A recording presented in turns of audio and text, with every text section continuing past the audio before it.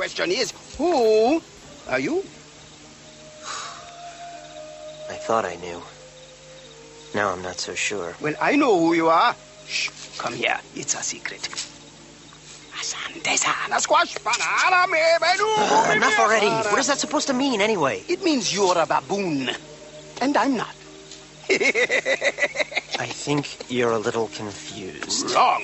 I'm not the one who's confused. You don't even know who you are. Oh, and I suppose you know. Sure do. You're Mufasa's boy. Bye. Hey, wait!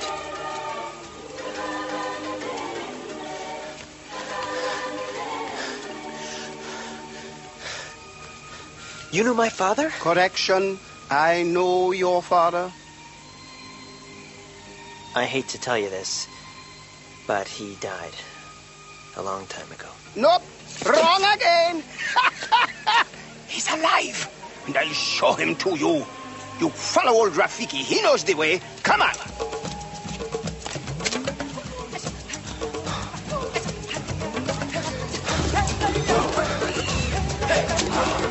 Don't dawdle. Hurry up. Hey, whoa, wait. Come on. Come on. Would you slow down?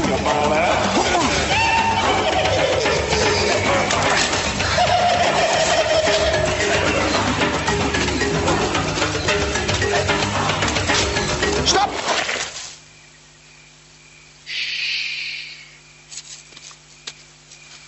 Look down there.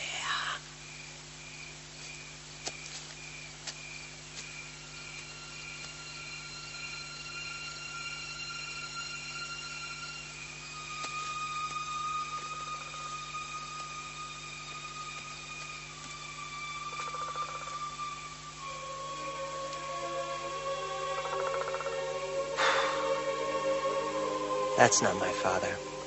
It's just my reflection. No. Look hard.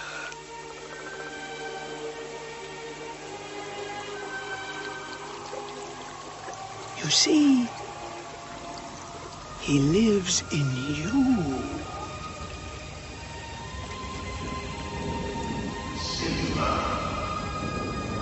Father?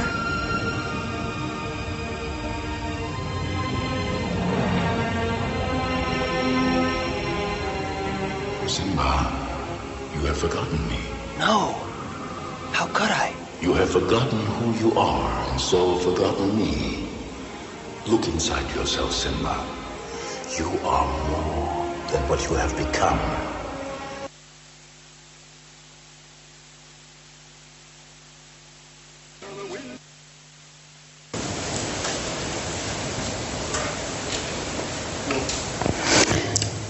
No, you might need to turn that down before I start.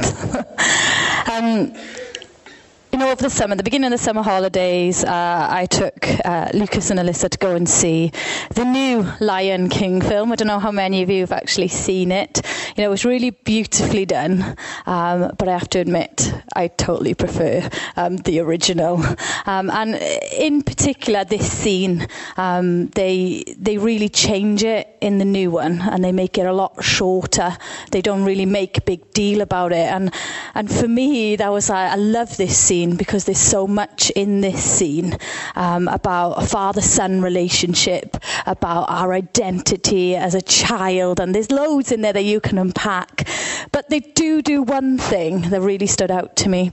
So when it's like all dark and you got the whole kind of, you don't take your phone out in the cinema, but this one line came up and I was like, I need to write that down because I'll forget it. I need to put it somewhere where I don't forget, so I'm like trying to do it as my phone lights up without people seeing me. And the question that is posed is, I know exactly who I am. The question is, who are you? I know all summer this is something that God has been really kind of just unpacking a little bit for me. I've been taking it back to him. And it's something I've been really grappling with. And I really believe that this is something that God is saying to us right here, right now. And he's saying to us, I know exactly who I am. But the question is, who are you?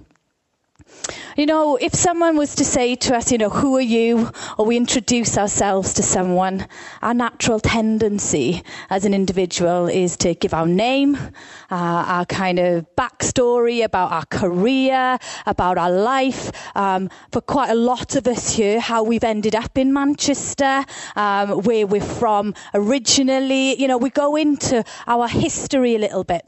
But let's just have a little look at this tiny phrase a little bit more.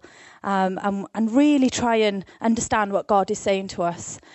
So the word are is the third person plural of be.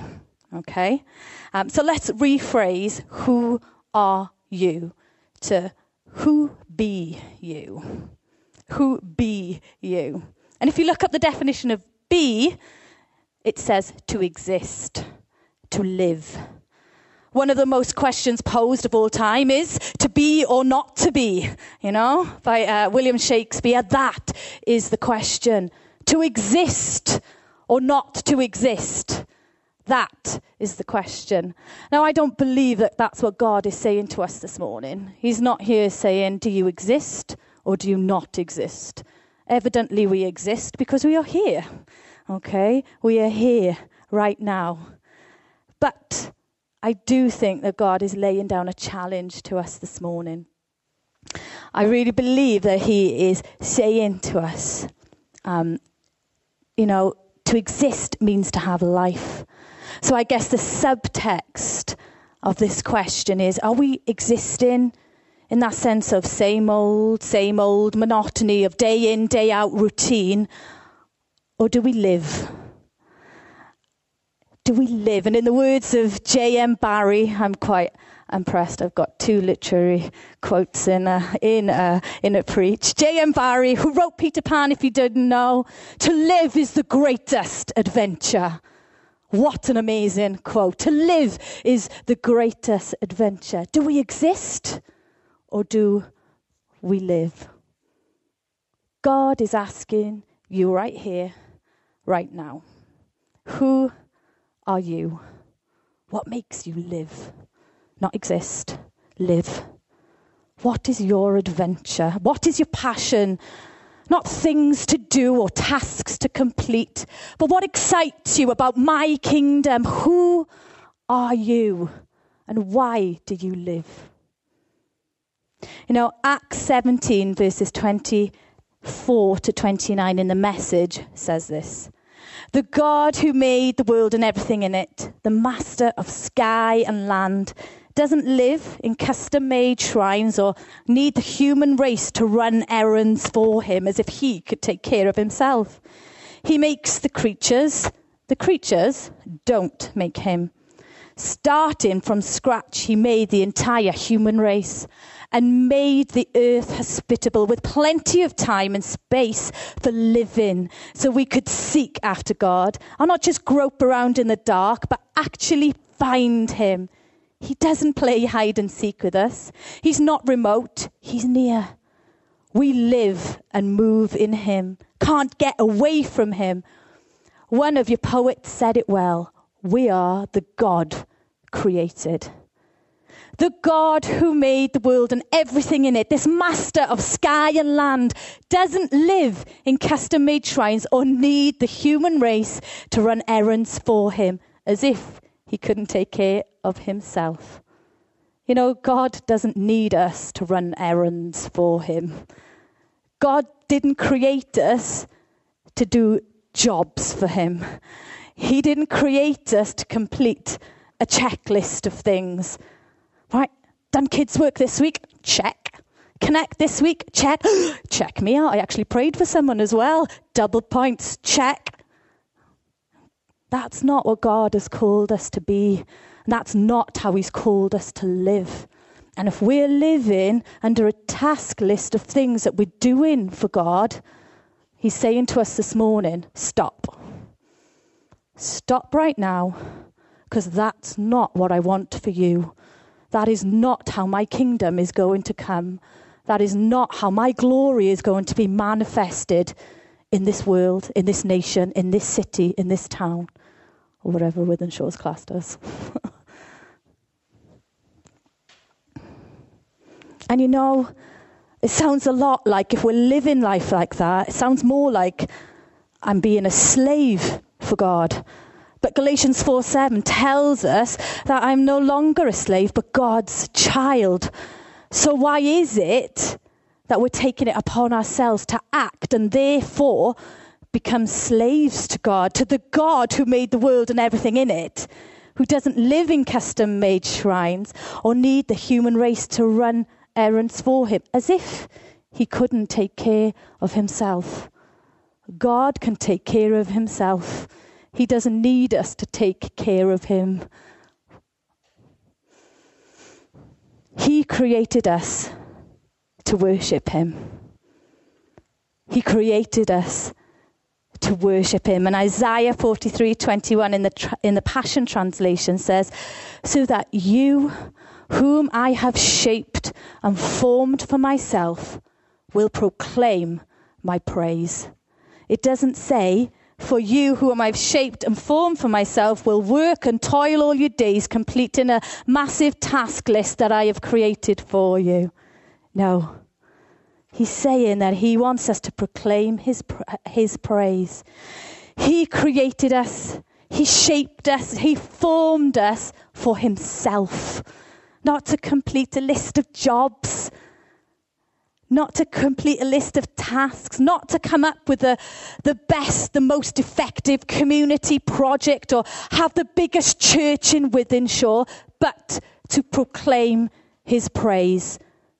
Because it's from this place of adoration, of absolute worship, this place of us giving ourselves wholeheartedly over to Jesus. It's when we're in this place, when we know our God, our King, the lover of our soul, when we really, truly know him, not give him lip service, not ticking a box saying, yes, I've read my Bible today, I've done my 5 minutes, 20 minutes, 2 hours prayer session. But he wants us to come to him with total adoration, to listen to him. He wants us to tell him how awesome he is, to linger in his presence. That we have such a thirst and a passion and a desire. And it's like, I got to get home. I need to find space because I need just to talk to God. I need to be with him. And everything else can wait because it doesn't matter because he is my priority. It's from this place that we will see signs and wonders. It is from this place we will see growth in our own lives, where there's challenges in our lives. It will be from this place that we see God bring his grace. It is from this place that we will see salvation. And I strongly believe this, that if we want to see people added to us, as a people, if we want to see salvation, we've got to make sure that our lives are right with God. We have to make sure that we are spiritually ready. We have to make sure that we are finding and seeking him in that quiet place. That we are not filling our lives with stuff. Because it's from this place that we will see salvation. We will see healing. It's from this place where we will see relationships. Real relationships deepen and develop. When Simba looks up after looking at his own reflection, he sees his father and he hears him say, you have forgotten me. You have forgotten who you are. Therefore, you have forgotten me. Our identity is found in Jesus, isn't it? To know who we are, to know who he has called us to be, we need to know him. To know him, we need to spend time with him. To spend time with him, we need to stop. We need to slow down. We need to take a breath. Before we move on, there may be some of us who need to just take a moment to ask God for forgiveness, and that's absolutely fine. There's no condemnation, is there? There's times in my life where I know that I've forgotten God. I know he's there. I know he's for me. I know that he'll always be there, but he's just there subconsciously. He's just there in the background. I go through the motions. I'll go to church, I'll go to Connect, I'll serve, I'll do this, I'll do that. But if something happens and there's a bit of a challenge, and you know what? I'm okay as a human being. I've got skills in the natural that can take me through things, and I find that I do things in my own strength. And I don't rely on God. Even if I can do things in my own strength, God doesn't ask us to do them in our own strength. He says to take everything to him. Everything to him. So no matter if we are naturally gifted at something, he still wants us to take that to him because he gave us that natural gifting in the first place. And if I'm not giving everything to God, it's not me living in the fullness of who God is and what he has for me. It's not me remaining in a life union with him. And if you feel that's where you are this morning, that you're snacking on God, it's kind of like, I'll have a bit of God in this circumstance. You're okay to, you can have my family life, God. I'll give that to you, but you're not touching work. You can have work, God, that's fine, yeah, but no, you're not touching family. I'm having control of that. I'm not giving up control or lordship on that area. He wants all of us, all of the time.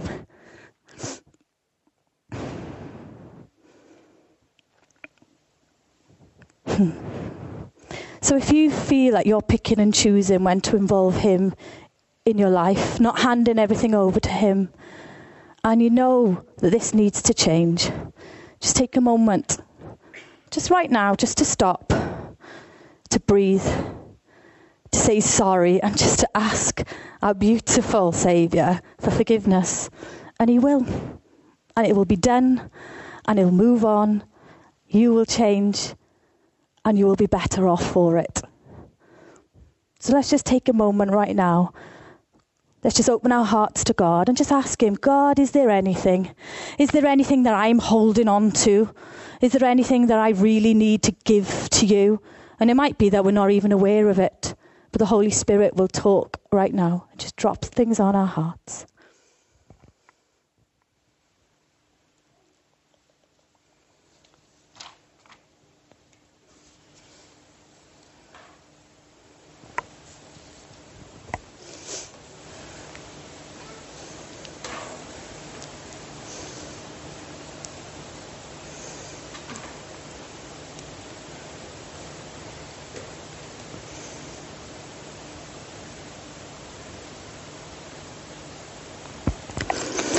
Last week, James referred to the scripture, Luke 10:38-42.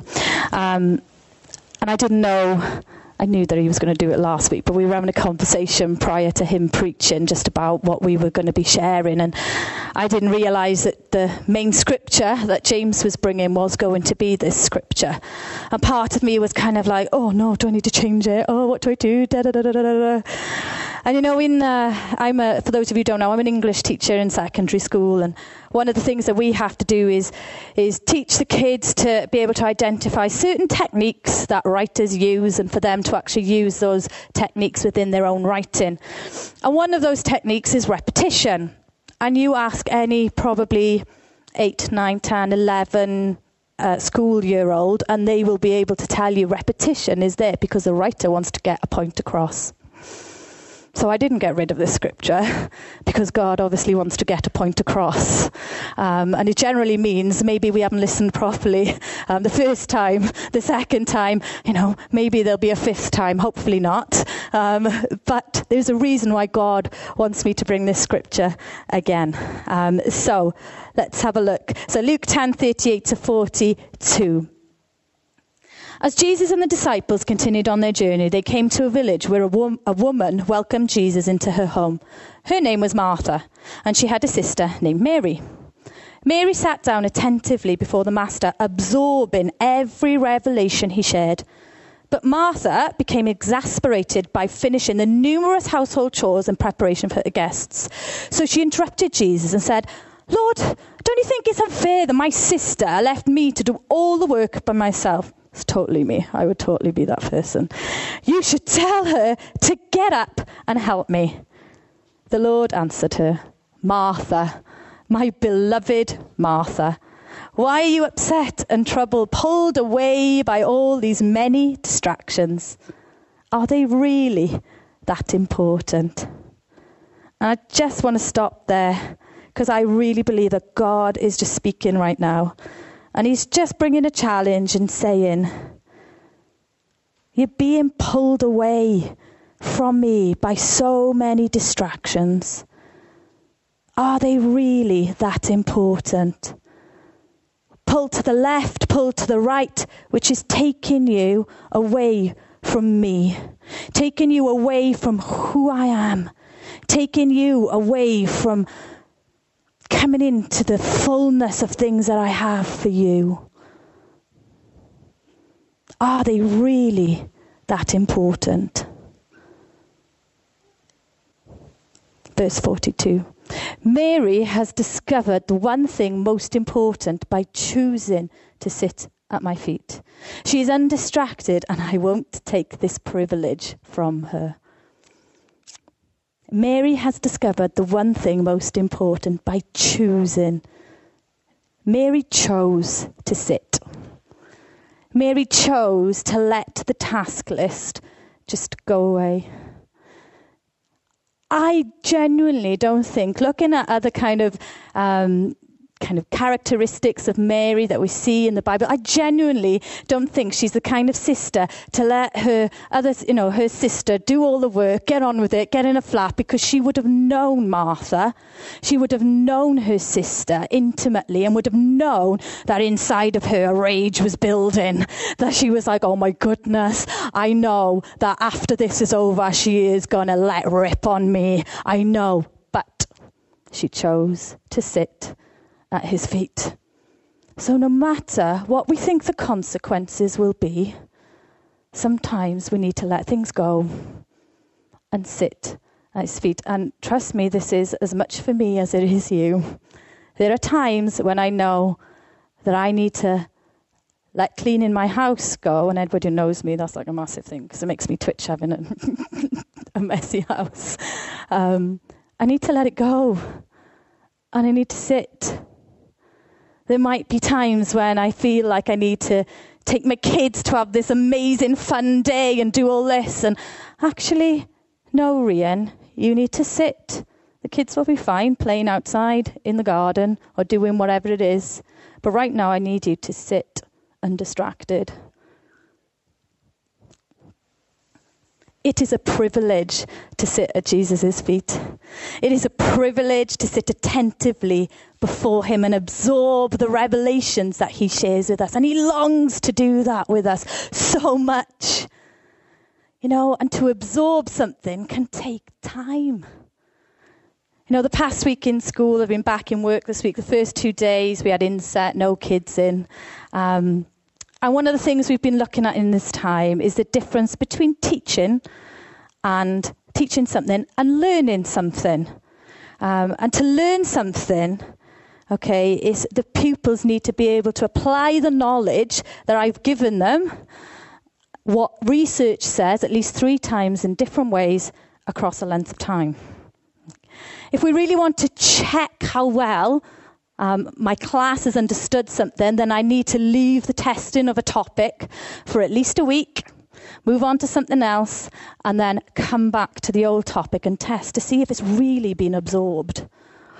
And research says you need to try and do this at least 3 times. So that means you finish your topic, you move on to your new topic, you do a test a week after. You carry on with the previous topic, maybe 4 weeks into that, you go back to the old topic, test them again. Might then be, a term down the road. You come back and say, right, we're going to try this again. How much have they actually absorbed? Because it's only when it's in our working memory, not our short-term memory, that you know it's been absorbed. And that takes time. It takes time. If we really want to know who God is, who he says we are, then we need to absorb him. But that isn't something that can be done quickly. It's not a quick fix. And yes, I understand that we all live busy lives. I understand, guys, you know I know that. You know that I understand that. But I truly believe that for all of us here this morning, God is saying something needs to change. Something needs to shift. There are things that need to go. Not always. It might be that it's just a season that he says, just lay that down for me right now, because I want you to focus on me, not that thing, not that relationship, not that me. And if giving up that something for a season is going to allow you to grow and absorb God, then I'd be, yes, God, I'm in. Because I want to be more like him. I want to make an impact. I want to change this place, this city, my school, my neighborhood for him. But I can only do that when I am absorbed by Jesus. And I am not saying that we need to stop doing everything, because there would be chaos. But I am saying, let's take things back to Jesus. Even things we do for church. Even the stuff that we do for church. Has God told you to do that? Or are you just doing it?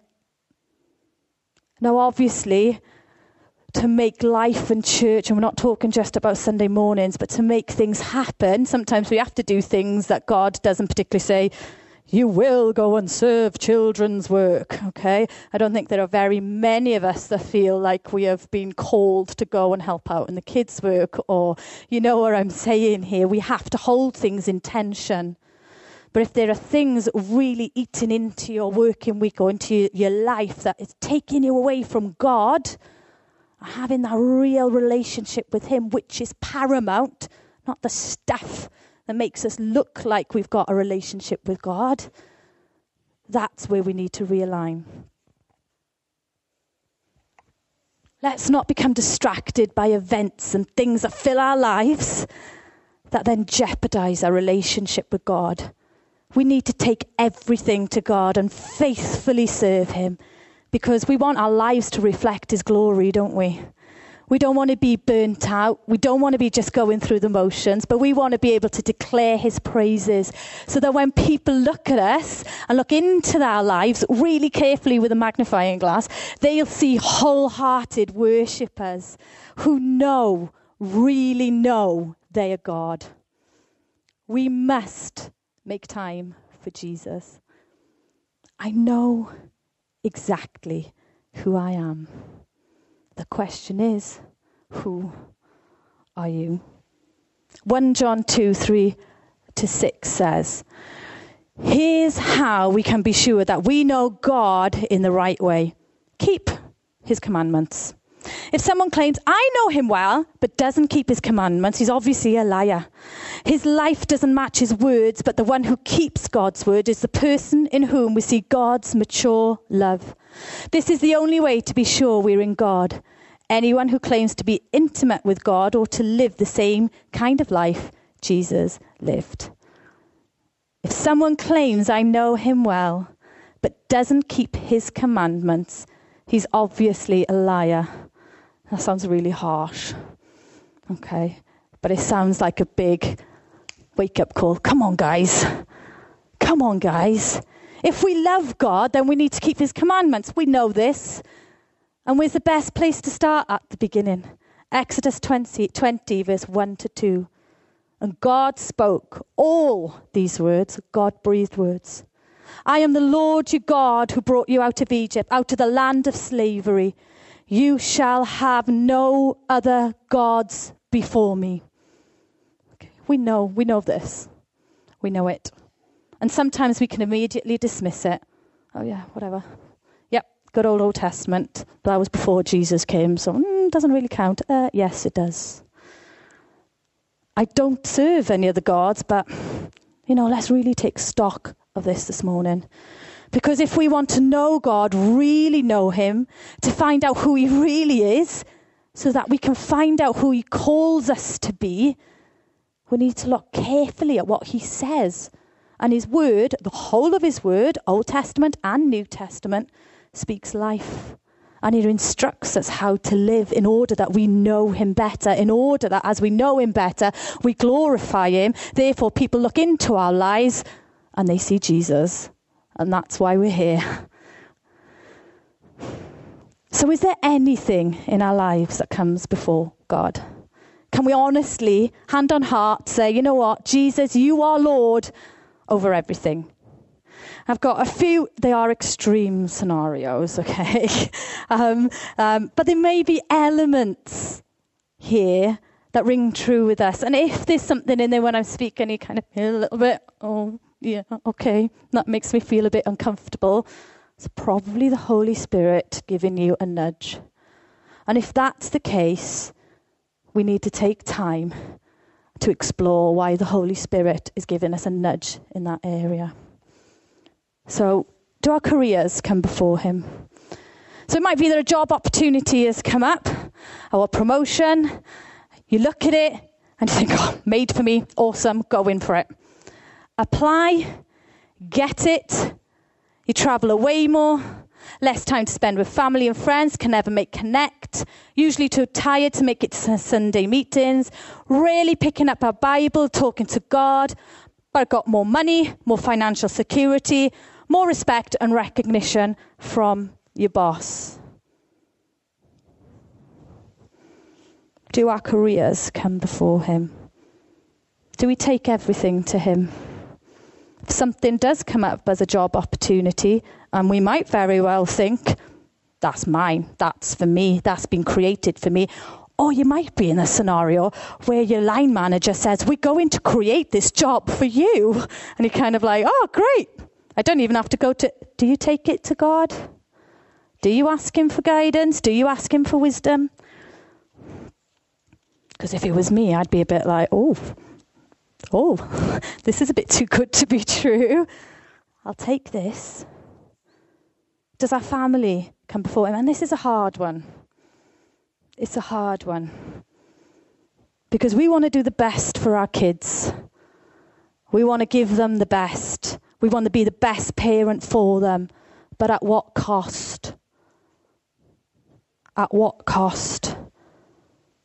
Are we rushed off our feet taking the kids here and there? I can't come on a Wednesday night to connect. I can't come to this. I can't come to that because they need to be here. No, I can't. I'm not going to be able to meet up with you to have that conversation or have that coffee, to develop our relationship, to really talk through some issues that are going on. I can't because I've got to be there for my kids. Or are we with the right heart trying so hard to reach out to our friends, our communities, neighbourhoods, that our lives are so packed, so full, that we actually have no time to just stop, to breathe, to know who Jesus is, to know who he says we are. And in fact, we're running on empty.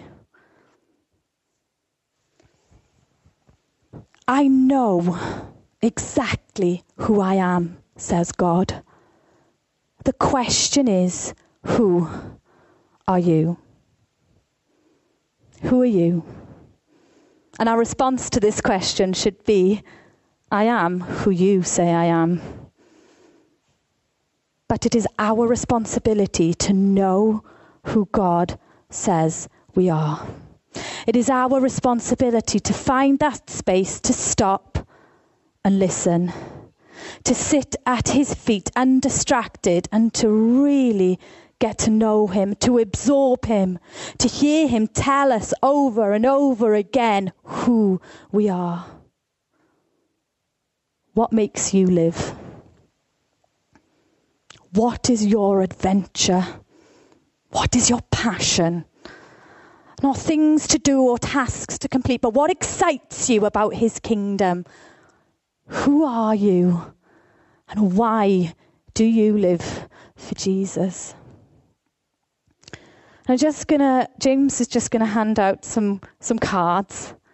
And it just says on the cards, I am who you say I am. And what I want us to do on these cards, I want us to write down, who does God say you are? Who does he say you are? Not, I am who you say I do. I don't want God has called me to do this. I want God has called me to be this. So it might be that you have to think, really think about some old prophetic words, old encouragements, and remind ourselves of those. And then what we're going to do is we're going to think about if there's anything that we need to change. Do we need to give something up? Do we need to lay something down in order to ensure we know who he says that we are?